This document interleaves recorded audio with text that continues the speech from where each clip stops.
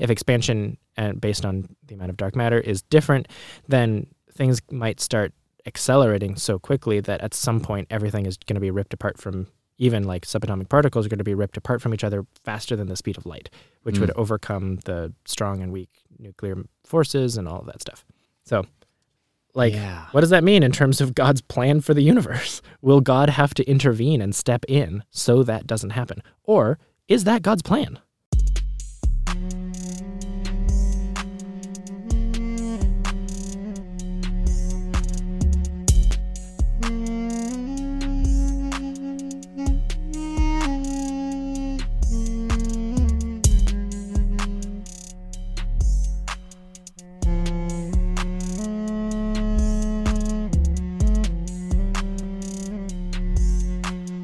Hello, welcome back to Barefoot to Emmaus. I am Byron. And I am Char.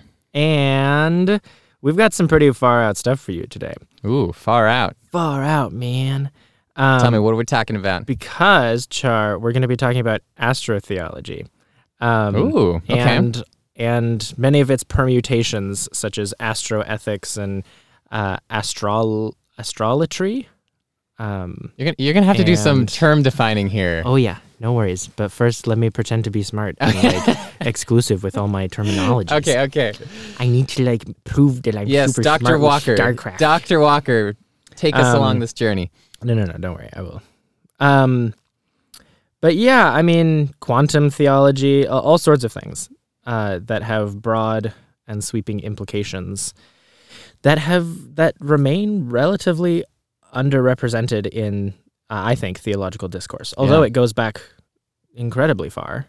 I mean, like C.S. Lewis wrote a sci-fi series called Paralandria many decades ago, 60 years ago? I haven't read them, 70. but knowing C.S. Lewis, he probably worked a lot of theological theme into it. It was very theological, very allegorical. I mean, the entire premise was based on whether or not certain planetary systems as orders of creation have fallen or not. Oh. So Mars as being a post-fall, like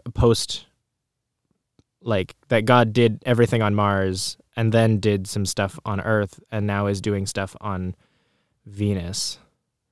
And Mercury is like an uncreated whatever. So like anyway, it's an interesting like cosmological framework that like God was working outside of the solar system in, and like maybe to some extent trying to like tweak things or improve things, or I don't know. Actually, I haven't read the whole thing, but this idea of, it's somewhat Narnian in this idea of some person goes to Venus, I think it is, and is therefore the kind of like the ruler in that same, son of Adam, Narnia king way, but also the vector for original sin.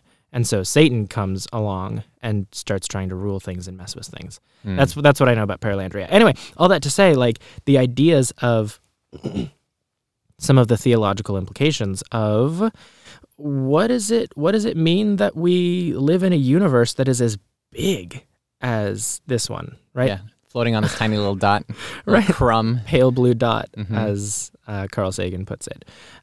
There's so many famous astrophysicists who are devout, and I use that word intentionally, atheists. Yeah. And what do we make of that? We think a lot about the overlap between science and religion in terms of creation, but what about the other end of time, right? We have religiously quite a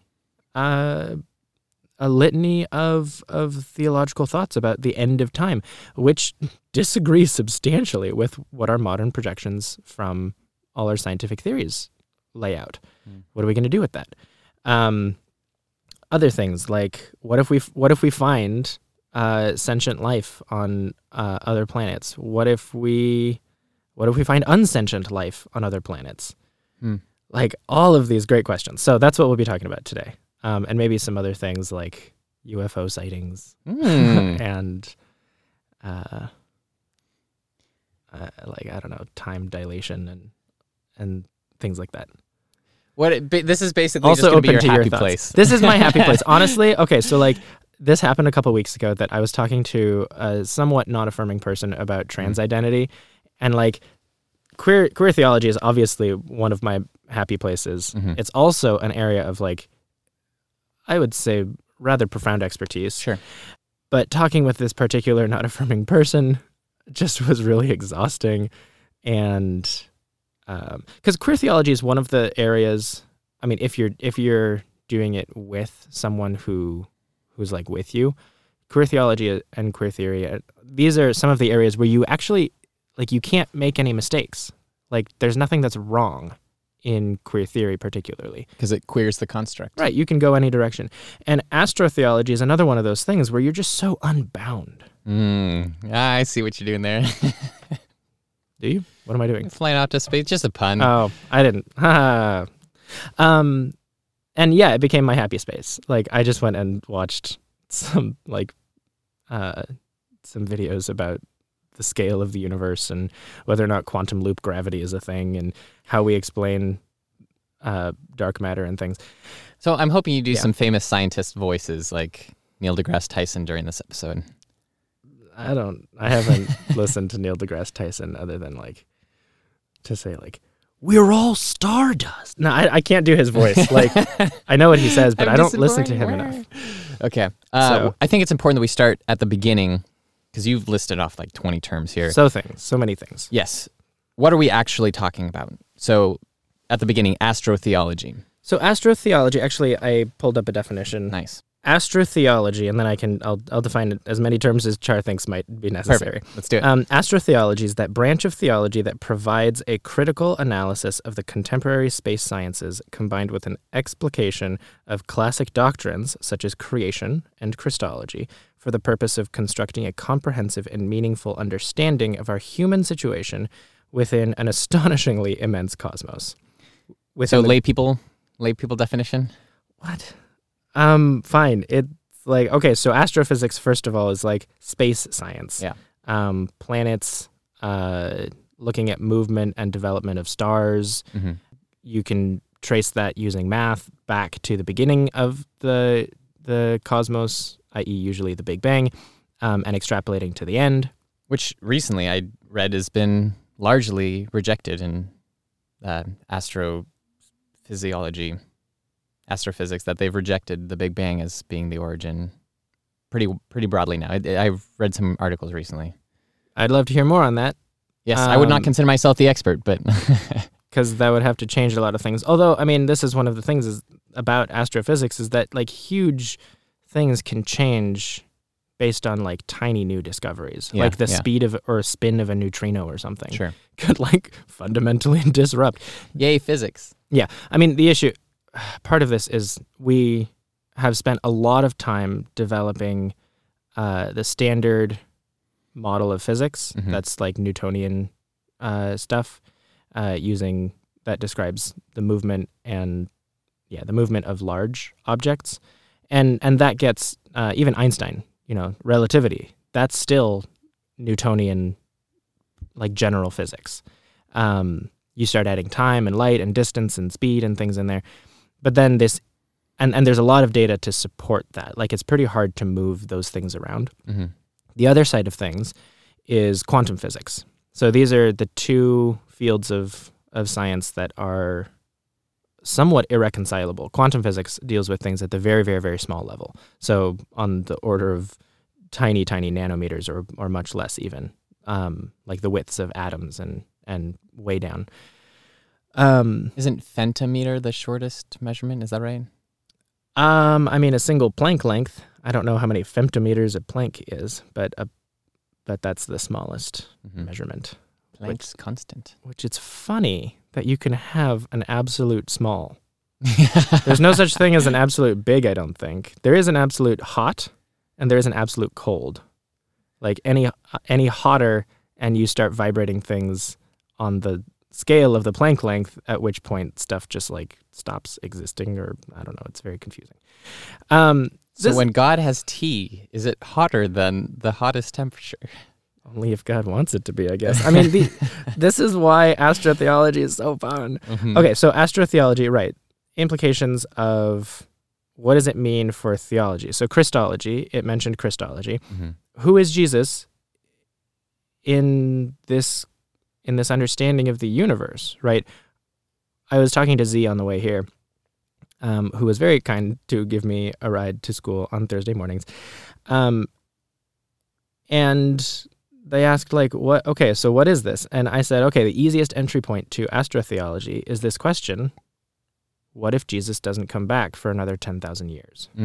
What's left? Right. Either, maybe the Earth is destroyed, maybe we're extinct, maybe we're just on a dozen different planets, right? What does it mean for Jesus to return to Jerusalem, as it predicts, from the clouds? Which clouds? Usually Earth, right? Yeah. What if it's 10 million years and we're like different species by then? What does it mean for Jesus to be human? And what if the Earth has been entirely annihilated? Right. We've the blown sun, it up. We've moved to another planet. Not only that, but the sun has a time limit, right? And it's more than halfway through its life cycle. The Earth will be uninhabitable in a little over 1 billion years. The Earth is well past middle age, right? Life on the Earth is well past middle age. What does that mean? Right? Sentient life is relatively new, as far as we know, on the Earth, and there. So that's then the other thing. What about sentient life in other systems? Why there was something I was reading recently about why is humanity so early in the universe as a developed form of sentient life. And the fact that we theoretically can't identify any other sentient life out there? Right, because the two options, there's so many things, right? Like what is the life cycle of a sentient species? Is it to expand out?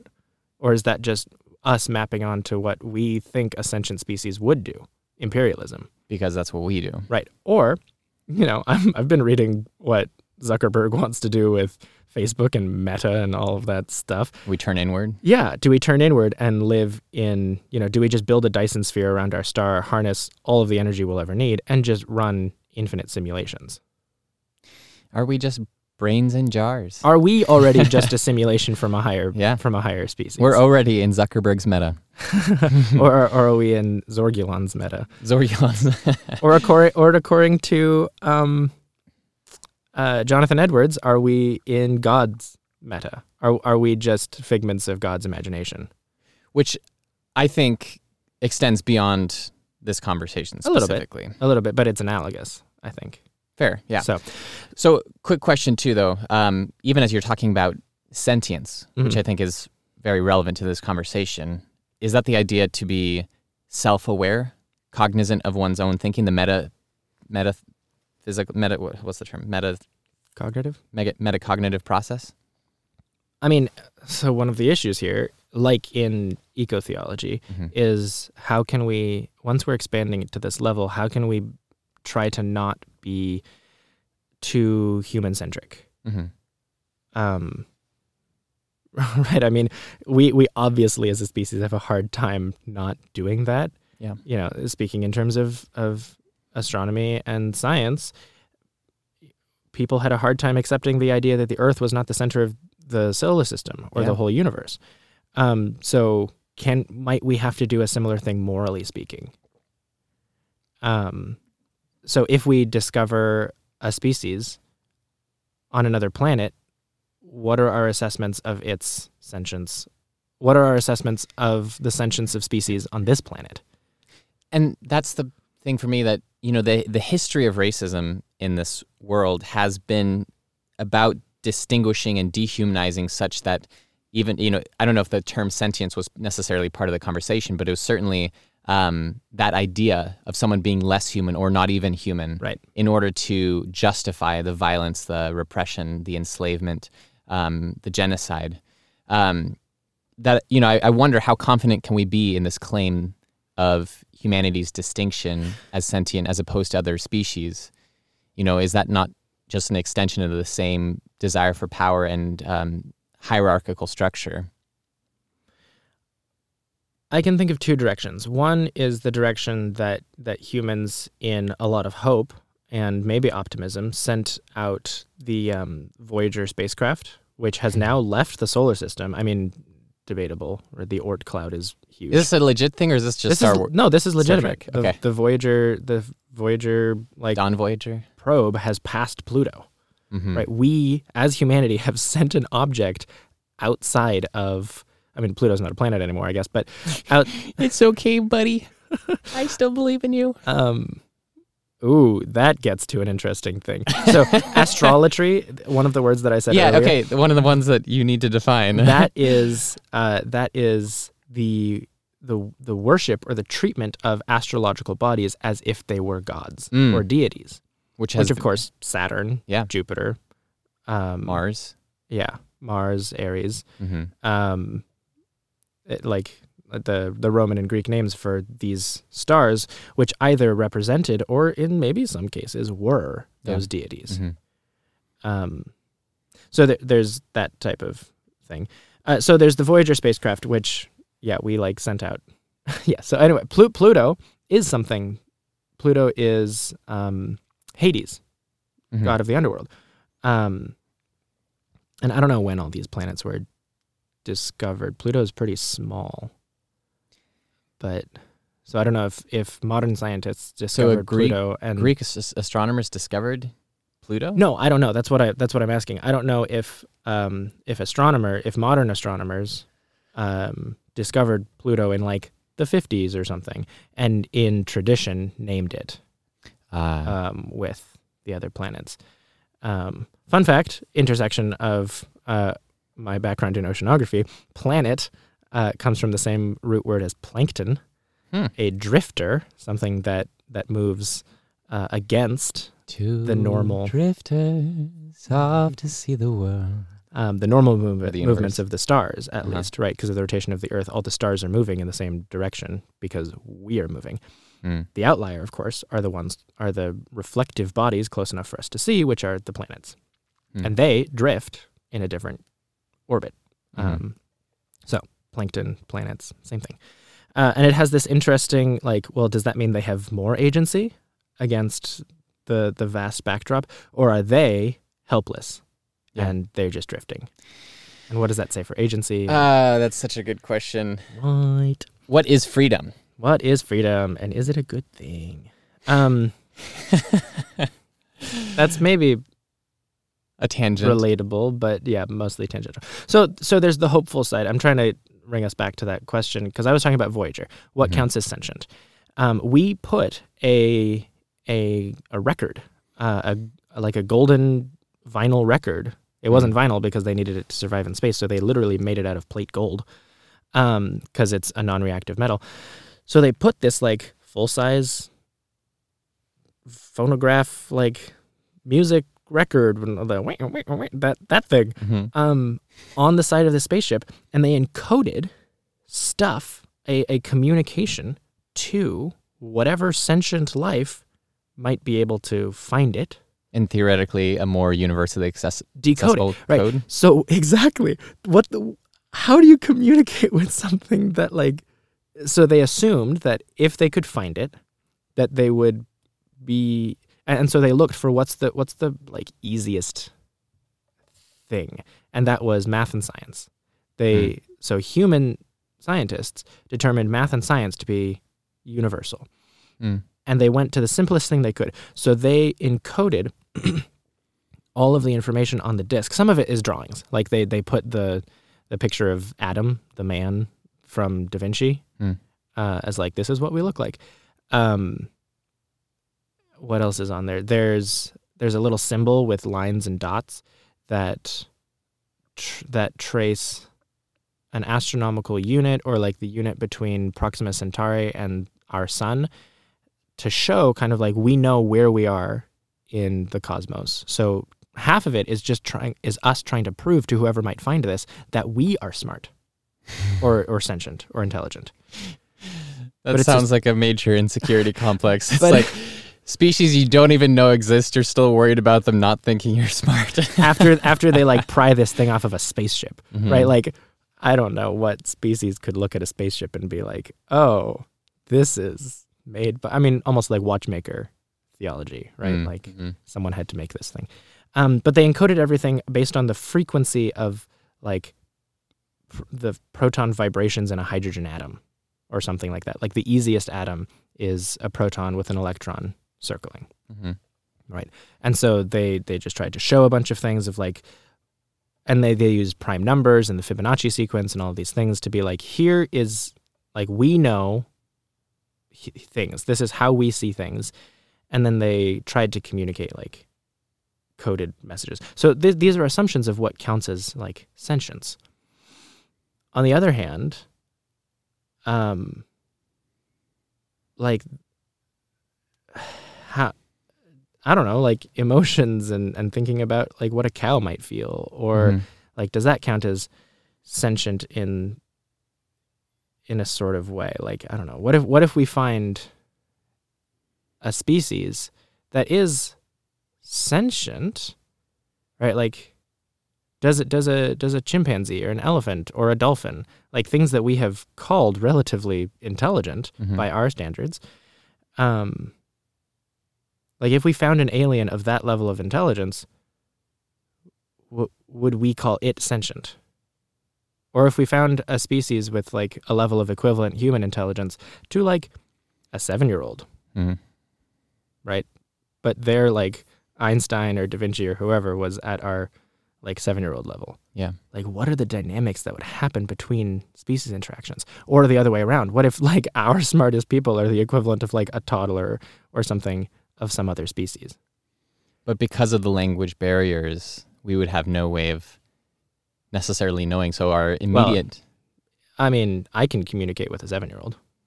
Sure, I guess maybe I meant in terms of animals. Oh, yeah. You know, that if you saw a dolphin versus you see now an alien, the difference in your mindset is going to be you're coming from a different frame of reference, and therefore I'm not immediately subjugating you to that inferior status of animal in my mind. Right. If we found... So you could be the exact same dolphin who looks a little different, you know, has your own little... or whatever the dolphins... Yeah. But we would call them a sentient being. Probably. On another planet. Until we had reason to think otherwise. Yeah, maybe. Or reason to exploit them for some reason. Yeah. Yeah. Yeah. And then so what does that say about our treatment of animals? Of animals, of Earth creation? I almost said creation as like a universal, but of Earth creation or of ourselves. Yeah. And what does that mean? And even you said astrotely? The belief in the... Astrology. Astrology. Like idolatry, except astrolatry. Okay, astrology. Yeah, to consider the deity of planets. You know, there is certainly power in planets. Right. I mean... Jupiter rules this solar system. Yeah. because of its gravitational pull.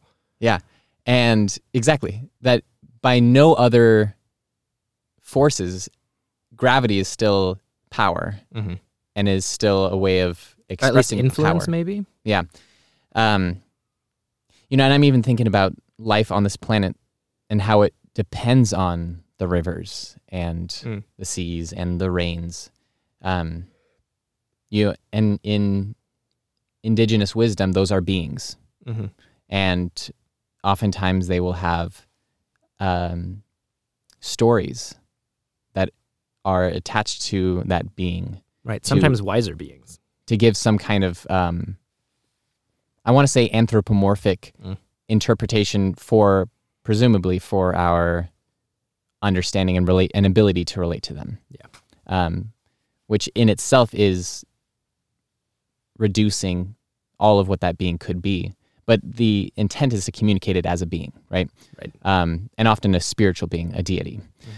So thinking that way of planets too.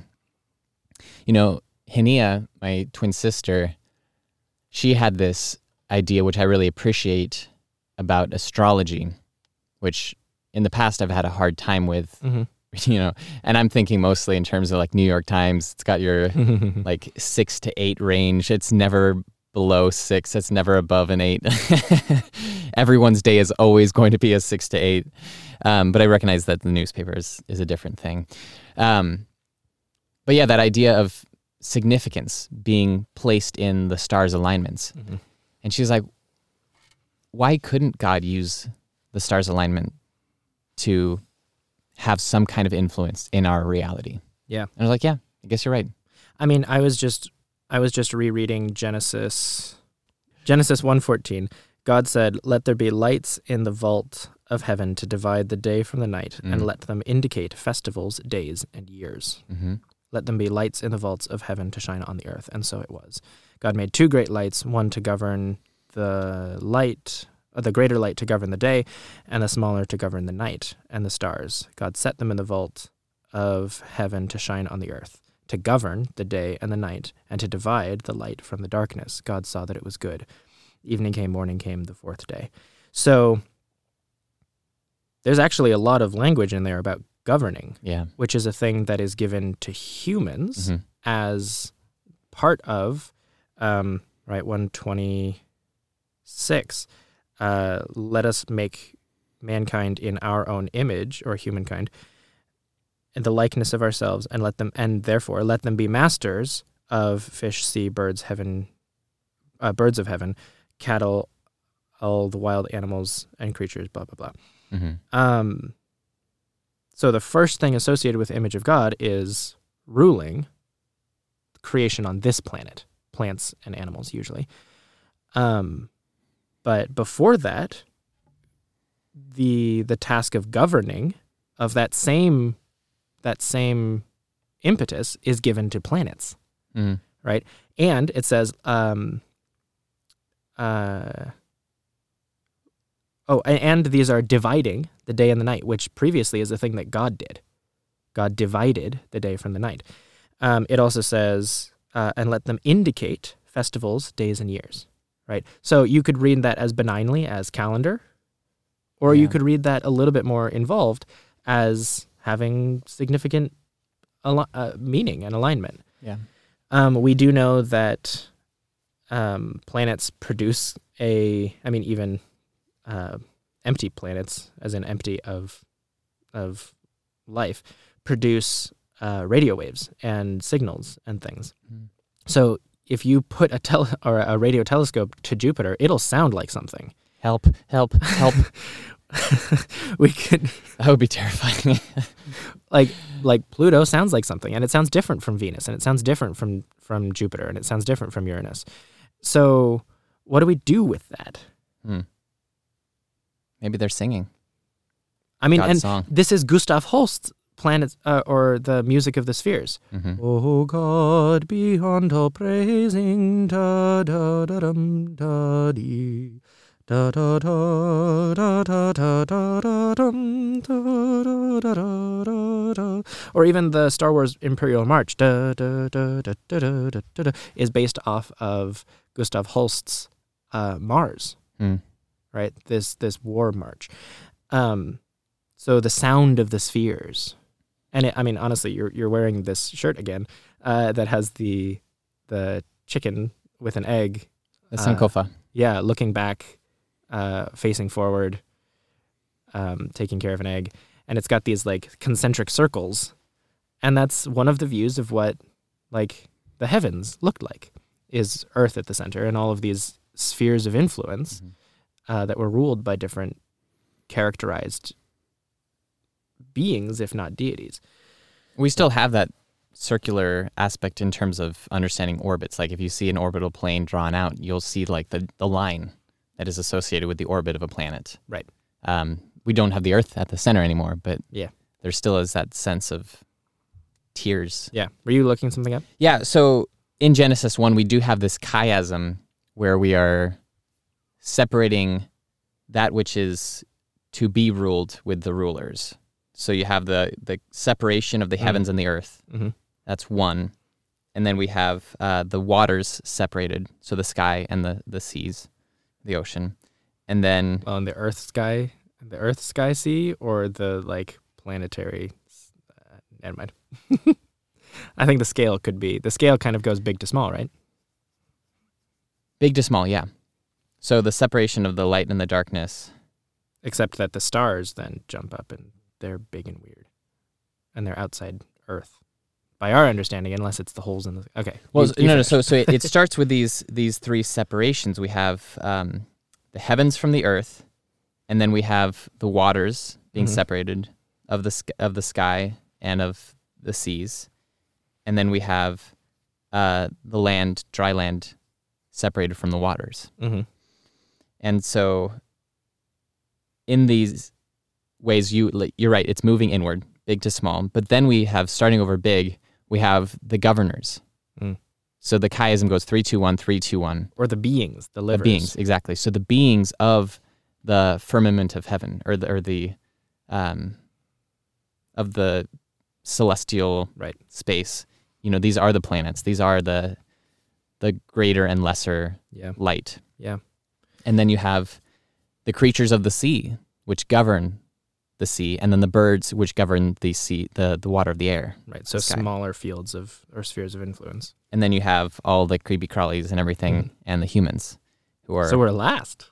We're tiny. Last. Yeah, we're tiny, which is such a fascinating way to interpret this scripture, which I think is worth leaning into more. But that's a little bit of a tangent from where we're going. But I do think that idea of recognizing the beings, and that the planets themselves and the stars are considered beings. Yeah.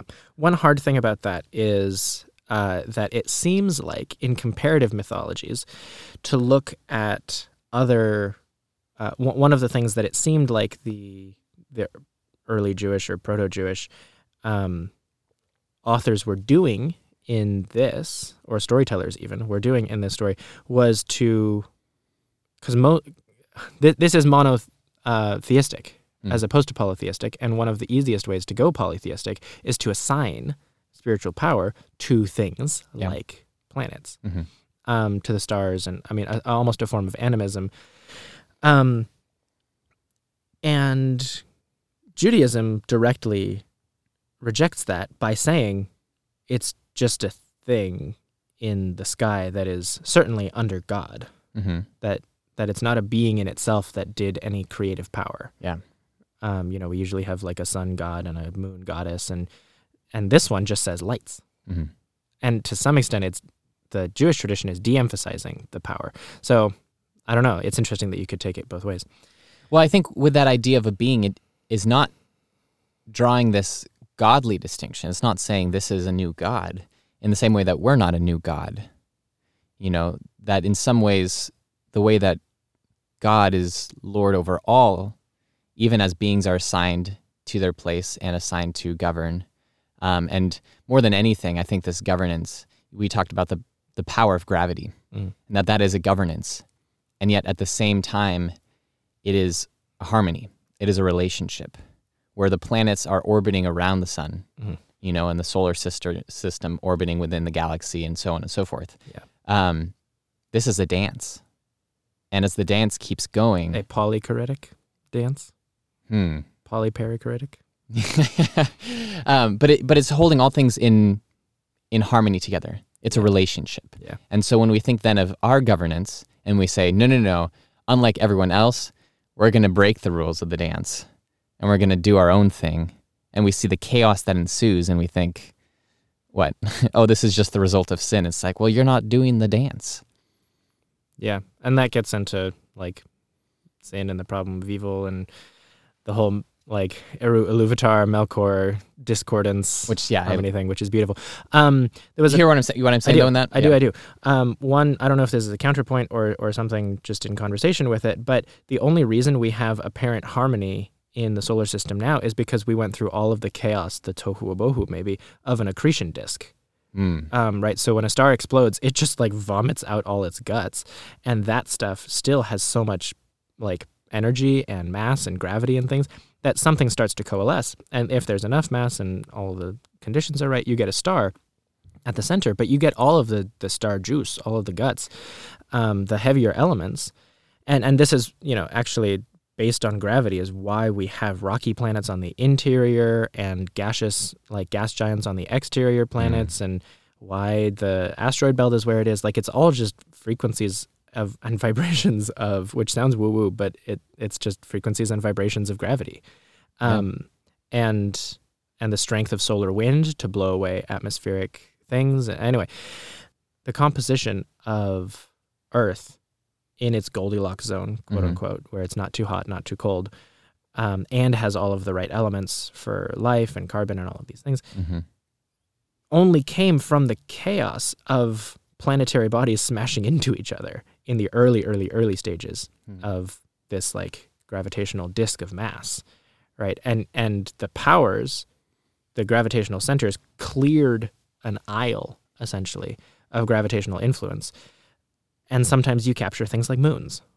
And sometimes the moon smashes into you because it's actually unstable, not stable. Yeah, that is such an interesting question, too, to think about what we consider now to be stable, or the dance that I was just describing. Right. How stable is it, in fact? Well, currently it's stable only because I think it's tested by billions of years of like, now, harmony. But on a bigger scale, if our scale becomes trillions or quadrillions of years, in a blip, are we going to smash into another galaxy? Oh yeah, we'll smash into the Andromeda Galaxy in less than 1 billion years. And when that happens, is our beautiful dance going to be interrupted? Here's the issue: we've modeled what this crash is going to look like, and here's the thing we sometimes forget, right? Like, so we watched Dune recently, and there's the spacing guild, right? And they need spice to like travel between the stars because otherwise, and Frank Herbert talked about it as like they would, I don't know, well, maybe he clarified this, but we think of like, even Han Solo in Star Wars was like, I got to calculate this jump speed light or we could end up in an asteroid field or like smashing into a star or something. And it's like, no. The true risk in space navigation is offshooting your target by a millionth of a degree and ending up so freaking far away from where you were because space is so dang empty, right? When the Andromeda Galaxy, which is bigger than the Milky Way, crashes into the Milky Way, we'll pass through each other like air, right? Because there are actually so few stars. What will get weird is gravity. And this is where like dark matter gets in, and it's like the dark matter is what is going to mess with us if we smash in. So it could mess with things. But like Pluto's not about to fall out of orbit or something. But Neptune is like twisted on its side. It's rolling through because of some impact a long time ago. The orbits, even the fact that we have seasons is because something big hit us a long time ago, and we're tilted on our axis by 22 degrees or so.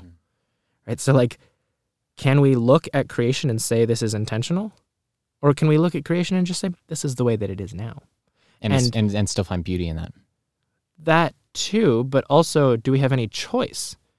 Right? One of the like counterexamples. So one thing that scientists or that Christians like to do is to say, look at how like delicate the balance of all of these things is. Like if the speed of light were just a fraction slower, or if gravity were a tiny bit stronger, or any of the fundamental forces of the universe were different. If we weren't in the Goldilocks zone of the habitable zone of our planet, I heard a thing trying to argue for intelligent design that said like, oh, if the Earth were like 12 feet closer to the sun, we'd roast. It's like that's BS. We shift in apogee and perigee, the farthest we are away from the sun and the closest we are to the sun, by kilometers each year, and that also. And then there's Milankovitch cycles of like the wobble of the magnetic rotation of things. Like it's not as fragile, precise. Yeah, not as fragile. But some things are that fragile. And the only reason life could exist is because they were that way. But instead of saying, look how unlikely this is, if you take 100 dice and they all end up being ones, or 1,000,000 dice and they all end up being ones, that's the statistics we're looking at. And some people are like, that number is so infinitesimally small that at that point you might as well believe in God. But that's a weird logic. You have a thought? Well, I was just going to say, or you say that however many dice we rolled and whatever statistical improbability is that, then when you say, well, there have to be at least that many universes then. Sure. Multiverse theory. And multiverse theory comes out of thoughts like that, but also dimensional questions, which is fun, that I don't know enough about. Or the other way to think about this statistically is to say, we're not rolling 100,000 dice. We are looking at 100,000 dice that have been rolled. And they all happen to be ones. But we're looking at the only extant example of this happening. So we can't actually say whether or not it's an unlikely thing or a likely thing.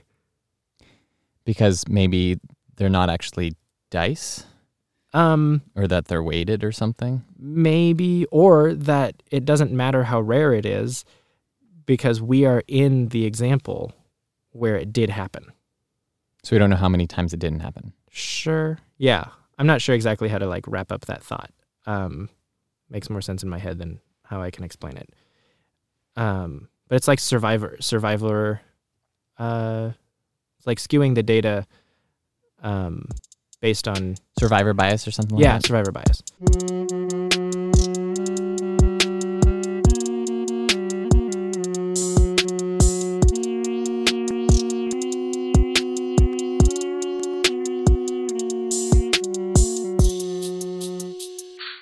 What does it mean, going back a little bit earlier when you're talking about all of this order coming out of chaos, that God worked within the tohu abohu? I think this is an interesting question, that tohu abohu that we had an episode on a while ago. Mm-hmm. The chaos that pre-existed the present order, according to Genesis 1. Mm-hmm. Did that pre-exist God, or was that somehow outside of God that God stepped into, or did God create the chaos in order to create, or how do we relate to that chaos? Ugh. I mean, chaos versus order, right? This is Dr. Reichel's class right now that all of us in humanity wish that we were in, and the very privileged, predestined few are in. But this question of, is chaos the natural state? And order is this like unique thing that does or has to arise from it. Entropy would seem in order for it to be good, or is it the other way around, that order is this like totalitarian state, and true freedom and liberation, theologically and otherwise, come from the chaos? I mean, I found a lot of that. Come from breaking the rules. Yeah, right. That is an interesting way to think about it. That freedom might be stepping away from the current structure, the current way of things. And if that way of things, that way of being is order, which in our small bubble seems to be, then then we understand freedom to be, breaking the rules. If freedom is the chaos, I'm free to walk across the street as cars are driving by. Like I have that freedom, and that's chaos. But if the bigger picture of all things is chaos, then maybe true freedom is being able to have order, which is such a wild thought, because in our small little bubble, we think about freedom in contrast to structure and order, as opposed to in contrast to chaos. Yeah, I mean, depending on views of it, but that's fascinating. There's ideas like we don't actually know whether or not the universe has an edge, whether or not it's infinite. Some of the rate of expansion. So the observable universe, we have data to think about. We have data to think about the possibility of the universe being. Spatially, this is the part of that Kalam argument that we talked about a while ago of ontology, of how we think or how we know the universe had to have a beginning and therefore had to have a creator, right? Because something that is infinite maybe didn't ever have to actually have a beginning. Sure. So are we just I think I've said this before. What if like so entropy, right? This amount of chaos. If I like slam my hand through a room that is full of smoke, I'm going to create higher moments, small localized pools of lower entropy, less chaos, a little bit more structure. I'm going to create a division. I'm going to create a vacuum where suddenly there's no smoke. I'm going to create these like small whirlpools that are like very organized things. Yeah. Right. We think of a God that is intentional and loving and whatever. But what if, who was it who says like, what if we're just a divine fart? Like God is powerful enough that God could have just, belched us into existence accidentally. It's a silly theology in terms of Christian idea. The image is silly, certainly. And I guess what it comes down to is the question of the relationship between the infinite and the finite. Right. If we are, speck on God's foot, What then is God somehow bound by the finite in that regard? Like I think there needs to be some distinction between the finite and the infinite, that the idea of us being just a belch or some, waste puts us in relationship to the infinite in a way that I actually think limits the infinite. Yeah, possibly. That's and that's where things get to Christology.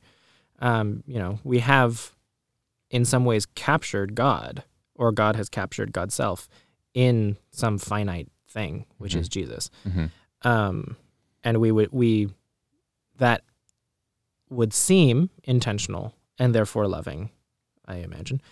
And that has a whole kind of interesting relationship to it. But if the universe is truly infinite, then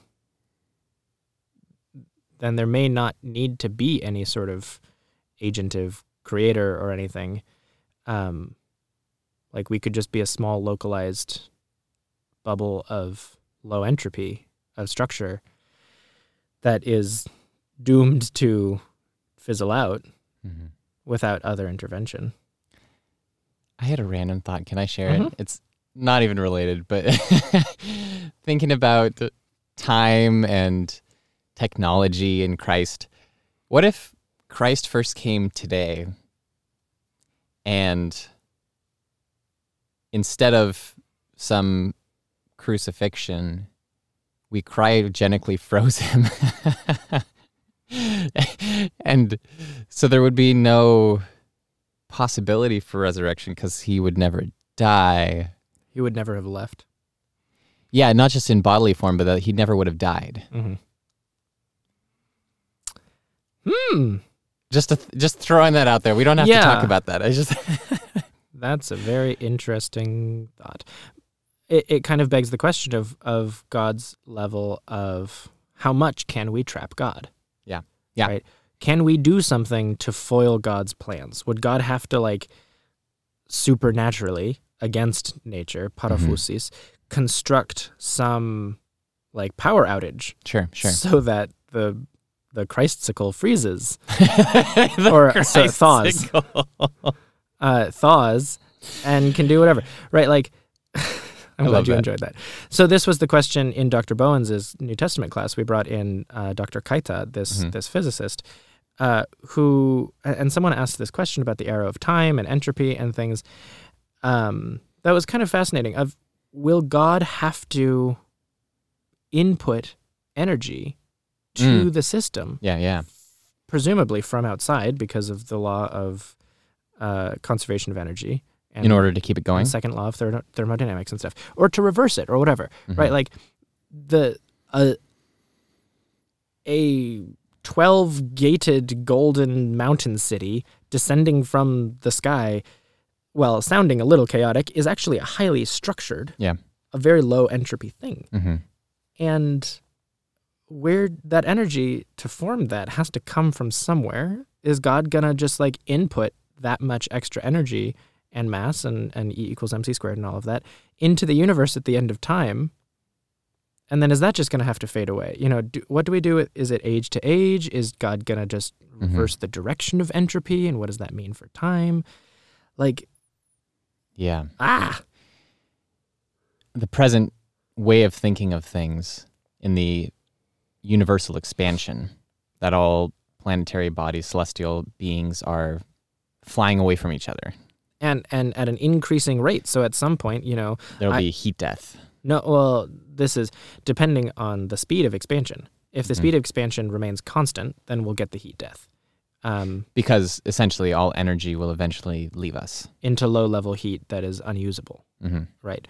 So the sun will die out, the cores of planets will cool, and there'll just be no sources of energy because... But so if I clap or dribble a basketball, the reason that a basketball slows down if I just drop it is because of friction. And essentially friction is the medium of entropy happening, right? The ball's movement is hindered by hitting particles of the air. It's expended as sound. And both of those are useless forms of energies. You can't make them do any work. And even if terms of somehow we joules. found a way to use that, it's still going to leave us. All that energy is just like flying out. So yeah, and we need to be cautious about what we mean by leave us, because I use the word dissipate, because it technically doesn't go anywhere. It dissipates. It dissolves into such low level, like spread out ways that we can't harness it anymore. Or So like, all that energy is still all around us? yes, there is a finite amount of energy. Mm-hmm. Energy is neither created nor destroyed. Mm-hmm. So me me eating some, I mean, how far back can we go, right? Like, okay, so let's say the sun grows a plant which I eat to get energy, and so my hand moves a ball, which then makes noise and stops moving by friction. Mm-hmm. The energy that came through cycles from the sun was used at various points in its lifetime to do something. Mm-hmm. It was to move a ball. And now that same energy exists, it's just super spread out across the entire room that I'm in, across the entire planet that I'm in. Eventually, it just dissipates out across all of space and is unusable. That's what heat death means. But we're also expending energy, right? Like the planet is giving off heat. Our core is super hot. It's that heat is going through the thermal layers, the crust, to us. Yes. That theoretically, with enough time, that energy would all leave, and until it's all balanced, all constant. Right. So right now, what entropy is the split between where some things are highly concentrated and some things are lower concentrated. It's like osmosis or Exactly. dissipation. Yeah, osmosis or yeah. There's a D word. There is then. a D word there. Density dispersion or something, right? Like high pressure to low pressure, like a wind system. Mm-hmm. Right? If you just dump a whole bunch of particles in the atmosphere of wind, like diffusion. That's the Diffusion. Thank you. diffusion is gonna, and diffusion is the tangible physical example of what heat does. Mm-hmm. It diffuses, and so then you like your cup of tea, pouring milk in a cup of tea and swirling it. You're never gonna get it, like you're never suddenly gonna get all of your milk particles on one side of the cup. You'd be kind of freaked out if that happened. It's technically possible. Like, what? Right? And this gets to like quantum stuff. And I mean, there's so much to talk about. We might have to do a part 2 on this. I think we might. So it's statistically possible, right? This is one of the things of quantum physics. It's statistically possible for like my hand to completely pass through this table. All of the atom, like the Andromeda Galaxy, the Milky Way Galaxy, most of physical matter is actually made up of empty space, the space between the electrons and the neutrons, neutrons and protons. So is that space truly empty? I mean, we talk about the universe and having dark matter filling it, but so we still don't know what the scale of dark matter is. Like, we don't know if there's dark matter in this room or if it exists on a large scale between planets or stars. We don't know if it exists on the tiniest scale, as in somehow in the space of between atoms. Yeah. Or between even the electron. So I mean, so quantum physics is the other side of things, where it's like, is it empty? No, there's a probability of it being empty. One of the reasons why I don't think, and I'm not 100% sure, I don't think dark matter can exist between like an electron and a neutron, because in the current standard model of physics, things are broken down between energies and particles. And energies need fields, which I think are generated by particles. So I think space, actually, mass, matter, space, is the fundamental like formation of things, except E = mc squared means that all like matter is just a form of congealed energy. So, and really everything is energy. But there's that difference between a field, maybe this is the trinity of physics, that we have fields, the Holy Spirit, which are propagated by matter, which is congealed energy, and fields are the medium through which energy. So modalism. Modalism, Patrick. Which, when President Barnes talked about modalism today, I was like, that's partialism you're talking about. I skipped chapel to okay. Never mind. research part of this. I was like, don't you go dragging modalism down with you. I was like, that is partialism you were talking about. Patrick. So yeah, statistically, my hand could pass through this table Mm-hmm. because it's possible for all of the atoms of the table and all of the atoms of my hand to perfectly align. It's just statistically not, it's such a low number that it's never going to happen. Mm-hmm. It does happen on the tiniest levels, and this is why it takes so long for black holes to evaporate, right? So on the edge of the event horizon, right, Mm-hmm. you can think of it as like a slip and slide that's over the top of a hill. And if you are on one side of the slip and slide, you're going to go into the black hole. And if you're on the other side of the slip and slide, if you have enough energy, you could escape. Yeah. And so because of quantum physics, there's matter and antimatter particles that, for some reason, pop into existence and annihilate each other, Mm-hmm. right? Because matter and antimatter of the same form can't exist in the same place. This asks the question of whether or not there's anti-time or anti-energy. But anyway, so you get matter and antimatter that pop in right along this horizon, and usually, if it's anywhere else, it will pop into existence and immediately annihilate because of conservation of mass and energy.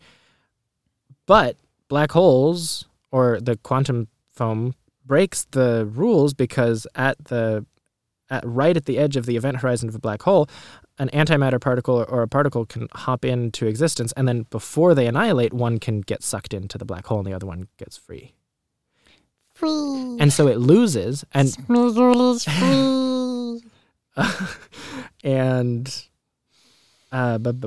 so then one, but that mass or that energy or whatever has to come from something, and so it comes from the black hole itself, which is weird. And so the black hole is evaporating, is what it's called, and it evaporates at different speeds based on its radius and stuff. But is there any way to prove this quantum physics?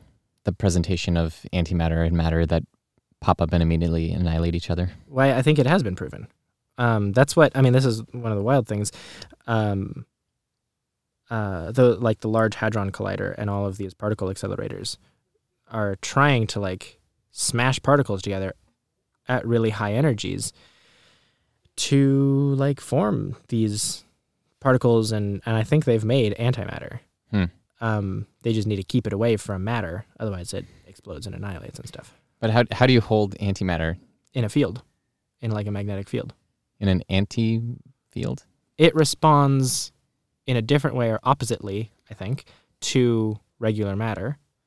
So I think you could hold a positron, which is the antimatter equivalent of an electron. Electrons have negative charge and a certain spin. And a positron is an antimatter equivalent of an electron. So as long as you keep a positron away from an electron and other matter, because a positron has a positive charge, you can keep it in a negative field. So do they ever, is there any statistical possibility that they would appear and fling from each other such that they don't immediately annihilate without the presence of a black hole? If you had a strong enough energy field, you might be able to. I'm just wondering about the existence. That might break physics, Right, 'cause in terms of making more. Well, I mean, I matter. expressed this idea to you earlier about how the universe may have, this was years ago, I think, the universe may have come to be as the origin of matter, the origin of energy, coming from this massive quantum moment where it appeared and then didn't immediately annihilate itself. So the idea of something coming from nothing is like, well, there is the reverse of that something that together would be nothing. Right. That came into existence at the same time. So I think that's actually somewhat viable. The reason why we don't have any... So I think one of the main hypotheses here is that the reason that the universe is made of matter is because if and when something like that happened, there happened to be this much, as much matter is in the universe, this much more matter than antimatter. So we only have the net extra matter, and as much antimatter as existed, that much matter also annihilated. So it doesn't create the exact opposite of itself? I mean, that's the issue. Is like it would have to have created more matter than antimatter. However, by even just a small amount. Yeah. Or maybe a large amount, but who knows? I mean, small in its scale probably, but still, even that. How do we know? Right, like. And how would that even come to be? But anyway, let's tie it back to theology.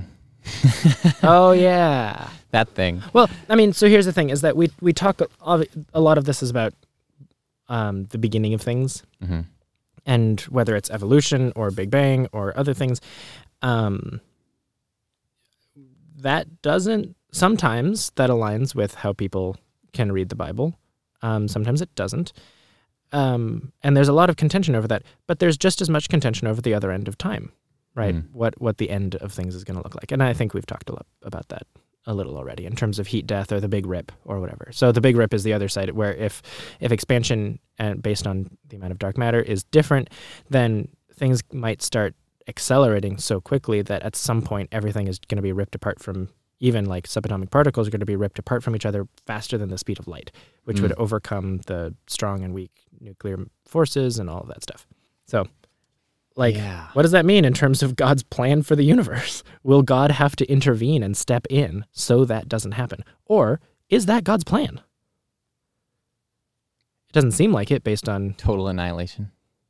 Yeah. Or, I mean, escapism, right? Are we going to live on some spiritual plane that isn't bound by matter? But then what do we do with physicality and Christ's body and all of these things? Mm-hmm. Yeah. I mean, tying this to a question that you asked at the beginning, which we haven't gotten to yet, and maybe you can let me know if you don't want to draw it up now, but if Christ comes back in 10,000 years, or rather even 10 million years, if somehow we're still around, what if we're not human anymore? Right. What does it mean to be human? Right. There's a couple different levels of this, right? So let's say Christ doesn't come back for another 500 years. Maybe we've bit the bullet from nuclear apocalypse. Maybe we've destroyed ourselves. Maybe there are no humans left. Right. This destruction method of summoning the end of time. Or, yeah, exactly. Could we summon Christ's return by threatening to blow everything up? Or maybe doing it and having just like one human left or something. I don't know. Well, no, I'm even thinking like you set off this code. You click the button. You click the button and it's like a minute left, and you leave where you literally have no possibility of shutting this down anymore. Right, and you know that everyone will die. Yeah. Yeah. Would that force Christ to return? Force Christ's hand. Right. So there's one side of things. Checkmate. The other side of things is, what if we have the technology to destroy the Earth, but there's people left on Mars? Right. Is the Earth necessary? A new heaven and a new Mars. Right. What does it mean for Christ to descend from the clouds? Which clouds? Presumably to Jerusalem, right? There's a reason why there's a whole cemetery right outside the east gate of Jerusalem, because that's where Christ will return. As they believe, yeah. Yeah. And if we've destroyed that, like if we have literally blown up the planet, right? So there's the us side of things, there's the planet side of things. And then there's the, let's say maybe Earth exists, maybe it doesn't. I don't know if it matters at this level, but maybe it's 10,000 years from now and we're on a bunch of different planets, right? Dune style. That's about 20,000 years in our future.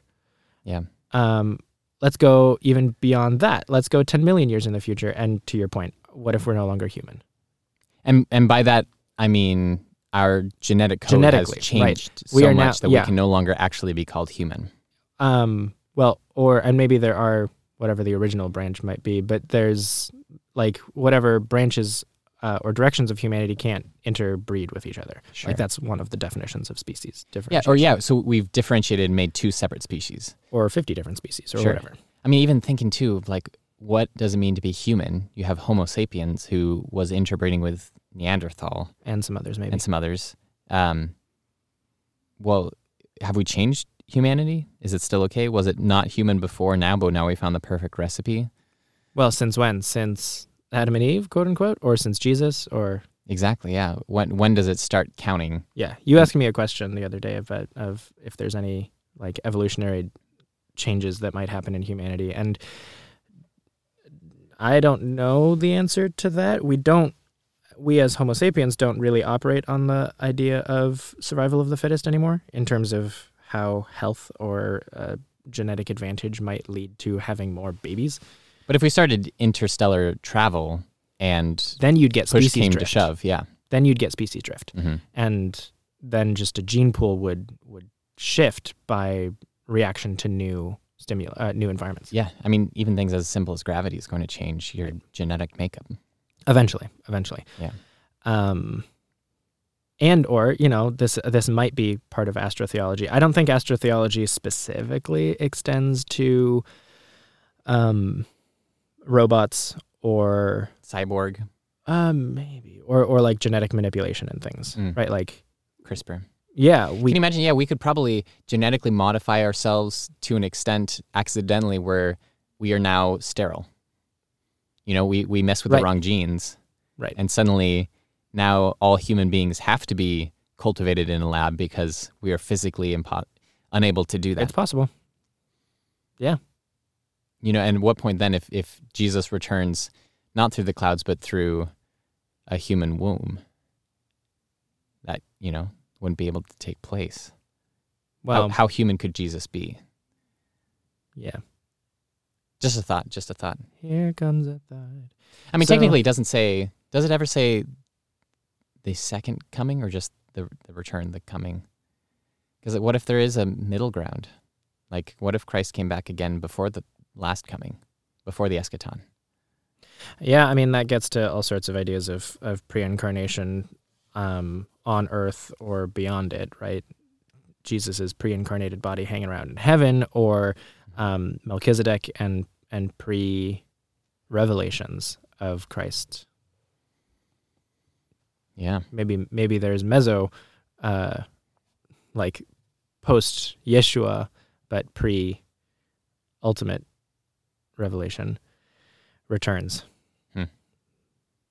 Yeah. And what does that mean for us being the body of Christ? So those are some thoughts in terms of, I'm trying to think. There's kind of the question, and maybe I need to take some notes and record this next time, but where does free will come from? Mm-hmm. And if you look at a purely causal, materialistic definition of the universe, there's actually no difference between forward time and backward time. It's all based on the mechanics and movements. It's a dimension. It's cause Cronus. and effect. Mm-hmm. So cause and effect, you can link one to one to one to one to one going forward or backward. And you're saying down to the level of biochemistry. Yeah.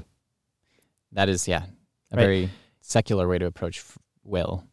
And so then there's sentience. no causality, and therefore there's no will. There's no deviating from the list of or the sequence of dominoes that are just falling. It would require a separate ingredient, like a human soul being something that's spiritual and not physical. Which somehow, and what do you do again with that energy? Where does that energy come from? It's interesting that you say energy, because energy is still on a physical level. It is, but so this. Oh, okay. There's maybe one or two things that I wanted to touch on at the end of this. Like, is it possible?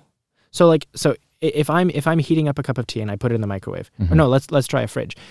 I don't know which. You're heating it up in the fridge, or whatever, cooling it down in the fridge, heating it up in a microwave. I don't know which direction is doing more entropy work.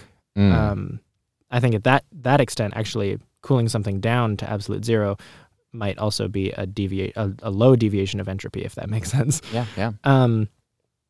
It takes more energy, right? If you try to cool your room down on a hot day by opening the fridge, the back of the fridge has to do more work than the front of the fridge can cool down. So you're actually going to heat up your room.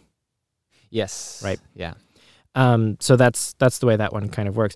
But does will? So let me finish the first quantum will thought, quantum ethics, of potentially the randomness, the chaos on that quantum level, which is unpredictable, that might propagate results widely enough in a macro scale to account for what it means for us to have free will. If you're still wanting to talk about it in terms of material reality, I think, as opposed to the intersection of a reality that is not physical. But this is the second thing, is what is the spirituality, what, if any, is the spirituality of quantum reality, right? We call it random, but maybe it's not. It's just non-detectable. Maybe it's kairos. Maybe it's kairos. So... Ooh, I remembered. I was like, I'm going to have to think about that one. Yeah, maybe. I remembered the question that I put stars by during the physics lecture. I also like the idea of like ending a part one with a lot of questions, being like, yeah, but I think this is where I might want. We can end it with questions, but this I do want to get to. What is the entropic cost of will? The physics cost of heating something up or cooling it down is heat, right? And because of entropy and the second law of thermodynamics, there's nothing we can do that will actually decrease entropy more than it increases it, right? So there's always a net loss of work and entropy and all these things.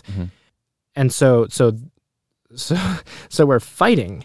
Luckily, like, the Earth is surrounded by a vacuum and heat doesn't transmit very well through vacuums.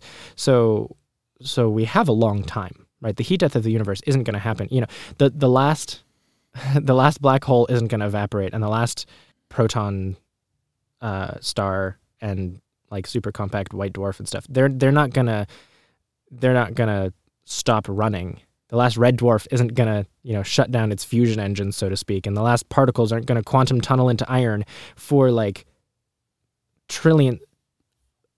As many cookies as we have going on in the whatever, like that many times that many. Yeah, that like quintillion times quintillion years, like hundreds and hundreds of zeros. That's how much time the universe has until the heat death. So presumably other problems are going to go awry before that happens in terms of our survival. Sure. Yeah, no. We we're not going to be around until heat death. Yeah, no, this is Kurzgesagt level of like in, let's say, another 12 billion years, when there's just not enough energy for a star. When a star explodes in a kilonova, that's a huge star that just exploded. All of the stars that come from that star have to be smaller than that one, and subsequently through generations and generations. So stars will get weaker and weaker throughout the time of the universe, and at some point we'll have only like black holes and small red dwarfs and proton stars and things. And those can't restart new stars. They are sterile, but they last for frickin' ever. So if we like build, if you've got a proton star and we like construct a moon that orbits it in that star's Goldilocks zone, humanity could survive on that for trillions of years. That's not really my question. So that's if we assume that we can't do anything that will conserve our heat. Right, this is all in pure physics, but what is the entropic efficacy of will, of prayer, maybe even?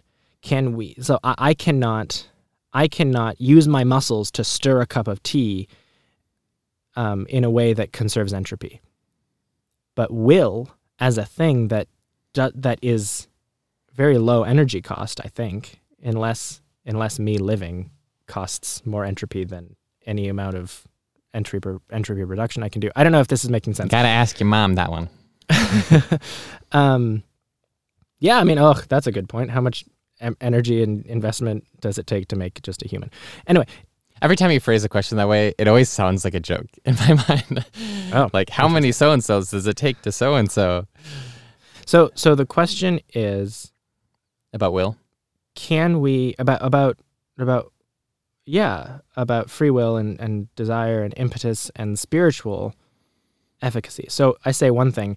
So my older brother, and he's not the first one to think of this, there's like the egg idea theologically that all of this creation is just a construct for us as humanity, or maybe all of creation together, whatever, but usually slightly human-centric, to mature into God. Does that make... Yeah? Yes, it's... circular. It is. That's the point, is that it's circular. Well, in terms of the flaw, this idea of circular logic is you can't use something to justify itself. Like if God created all these things that allow us to become the God who created all things, The egg example might be a little bit different because that hypothesizes other gods and we're just that the universe, as far as all of the mass and energy, like a chicken egg is cut off from the rest of its universe, right? That hypothetically, once we hatch out, there's other things outside that. But you're right. The last episodes of Star Trek Next Generation, spoilers, Q, this like omnipotent being, identifies this thing, the spatial anomaly that is expanding backwards in time, and it's causing problems, and it expands just so that at the moment of when the gloop on primordial Earth would have glopped together to make life, that the radiation from this anomaly stopped that, and therefore stopped humanity. So it had a real profound impact on the gloop glopping. Yep. So this thing that happened in the future, because of time and stuff, affected what happened in the past. And Picard is able to, like, to some extent, stop the destruction of humanity. The gloop gloppery? Yep. But in another way, cause humanity to begin, for the gloop to glop. Gloopifying all of humanity into the glop which it now is. So I was trying so hard to you were, and straight face. Well, there's your problem. I know. So I'm trying to wrap this up quickly, but essentially it is a closed loop, right? And that one is at least a closed loop on humanity. But my older brother Chris proposes, and he's not the only one to do so, a closed loop on all of time and entropy and whatever, that we might get advanced enough in our manipulation of, and this is a thing we can talk about next time in terms of levels of advancements in civilization. Layers of wonder. Kardashev 1, 2, 3, 4, all the way up to whatever God might be, which I think is a 7. But usually it goes up to... God's a 10. Usually on up my to... scale. Kardashev usually goes up to 4, I think. But so if we get advanced enough in our manipulation of gravity, therefore of time, physics, all of these things, might humanity, like humanity as currently being the only sentient thing that we know of, like your brain named itself, right? The human brain called the brain a brain, right? Sure. And humanity to the cosmos or the universe is the same thing. Like, we are the universe's own sentience. There may be other sentient beings out there, and they would just add to it as well. But so the theory then here is that we are a self-caused cause. Whether we evolve or whatever into a high enough Kardashev species, that we then have the capacity to play around with all of time and space in the same way that, like, I can play around with some Play-Doh or something. Yeah. And therefore we are God, and then blah, blah, blah. Well, one issue there is we don't create ourselves. We create a subjective identity for ourselves, which is different. And I would want to draw the distinction in terms of how you've expanded out this argument that we, being, in this example, the brain of the body that is the universe, do not then consequently create the universe. We give the universe a certain identity that we... But if we as part of the universe, we are the universe's own conscience or consciousness. We are the universe understanding itself or perceiving itself. Right? That doesn't automatically translate into our power to manipulate things. Right? But if we are able to, as Genesis says, harness, steward, govern creation to the highest extent, then we are manipulating things in a good way. We're tactiling, we're moving, we're causing things. Right? If I can make a wormhole using just neutrinos and quantum science and whatever, if we get good enough at science or advanced enough at science to, like, manipulate these things, then we are causing the universe to change in terms of time. And if we get good at that, then there's no real reason why we can't, like, jumpstart a star. And if we can jumpstart a star, we can do all like these things that, yeah, those two ideas aren't necessarily linked. Okay. The brain naming itself doesn't mean that the brain has ultimate power over the body to do impossible things. Yes, or that the brain doesn't create itself in that process. Right. Like that idea of the closed loop or the No, it's circular logic. the closed loop isn't formed from that. The closed loop is formed from the potential of our advancement to manipulate the circumstances of the loop being closed, of us closing that loop. In the same way that as if we were to consider ourselves in this example a brain who has a body, who calls ourselves the body, Sure. in the way that we being the conscious of the universe would call ourselves the universe potentially. Yeah. That we can make a cyborg body for ourselves. We can fundamentally reconstruct the self that is us in the ways that we desire. We could also reconstruct the universe. Is that kind of what you're saying? Making stars, controlling all elements of how the universe exists? The cyborg example would be the step before the full closure. Okay. Right? Like, remember Interstellar? More spoilers. I'll wrap this up quickly. Right? Like, they figure out they go into the black hole, whatever his name is, and he realizes that because of the time bending of the black hole, he is the one who's like communicating the gravity message to his young daughter.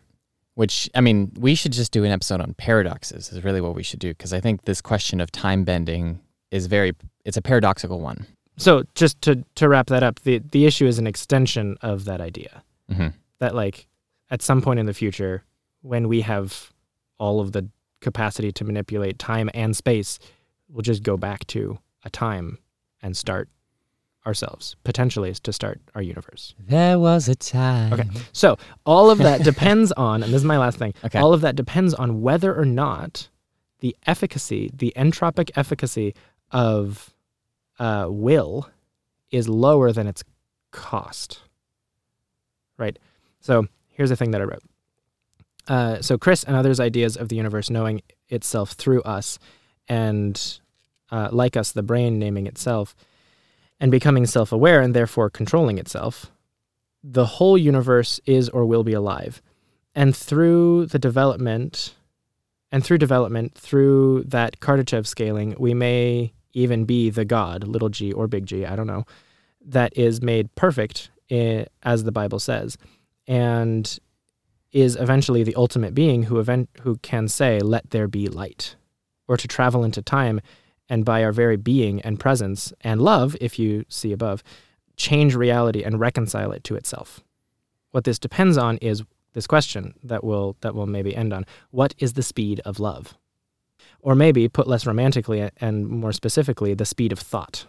Not in milliseconds of neuron to muscle or vice versa, but the speed of our comprehension across the world or across the universe. The speed of imagination, the speed of intention, the speed of prayer. Distance is no barrier, and neither is time. I can think about a distant star as it is right now, ignoring the fact that the light from that star left millions of years ago and may not reach us for another million. Acknowledging the fact that it might already have exploded spectacularly and birthed new stars in its own place. While the math or science breaks down when we cross those thresholds from Newtonian or Einsteinian to quantum physics, or gets more and more irrelevant when we consider those liminal or singular points like black holes or the Big Bang, our imaginations of these times and places doesn't. And I hear the objection, but our imaginations don't affect or impact anything about that system, so it's not really a force or a factor. Yet we know that the fact of observing has the power to change or collapse probabilistic phenomena, right? The observation phenomena, which maybe I should have talked a bit more about. And yes, this is one step more tangible than simple imagination. Observation is more tangible than imagination. But while measuring and observing information may affect the system, imagining it, or perhaps having intention toward it, or loving it, changes us. We think, therefore we are. We are, therefore we do. We do, therefore it is. Would we have observed the wave function, thereby collapsing its probabilities to a point, if we didn't care? Our intention to look at and search out the stars is what wills us to go out there one day and affect them. If it is possible, and I don't see why not, to surpass the speed of light or alter gravity or time, this will have profound effects on the universe, and it will have had its start in the instantaneous, powerful speed of love. I may pray across time and space, and time and space, not to mention God, will respond and be changed, if for no other reason than by the simple fact that by me doing this at all changes me reciprocally and relationally. I don't know what to call that if not love. So that maybe was a little bit too complex, but the idea of our will, our love, surpassing some of the physical boundaries like time and space. So this adds all sorts of fun questions. Mm-hmm. If you find that question interesting and more on astrotheology, join us in part 2. In the meantime, beloved, may you find wonder in the mundane, hope amidst the chaos, and comfort in the love that makes you you. Go in peace.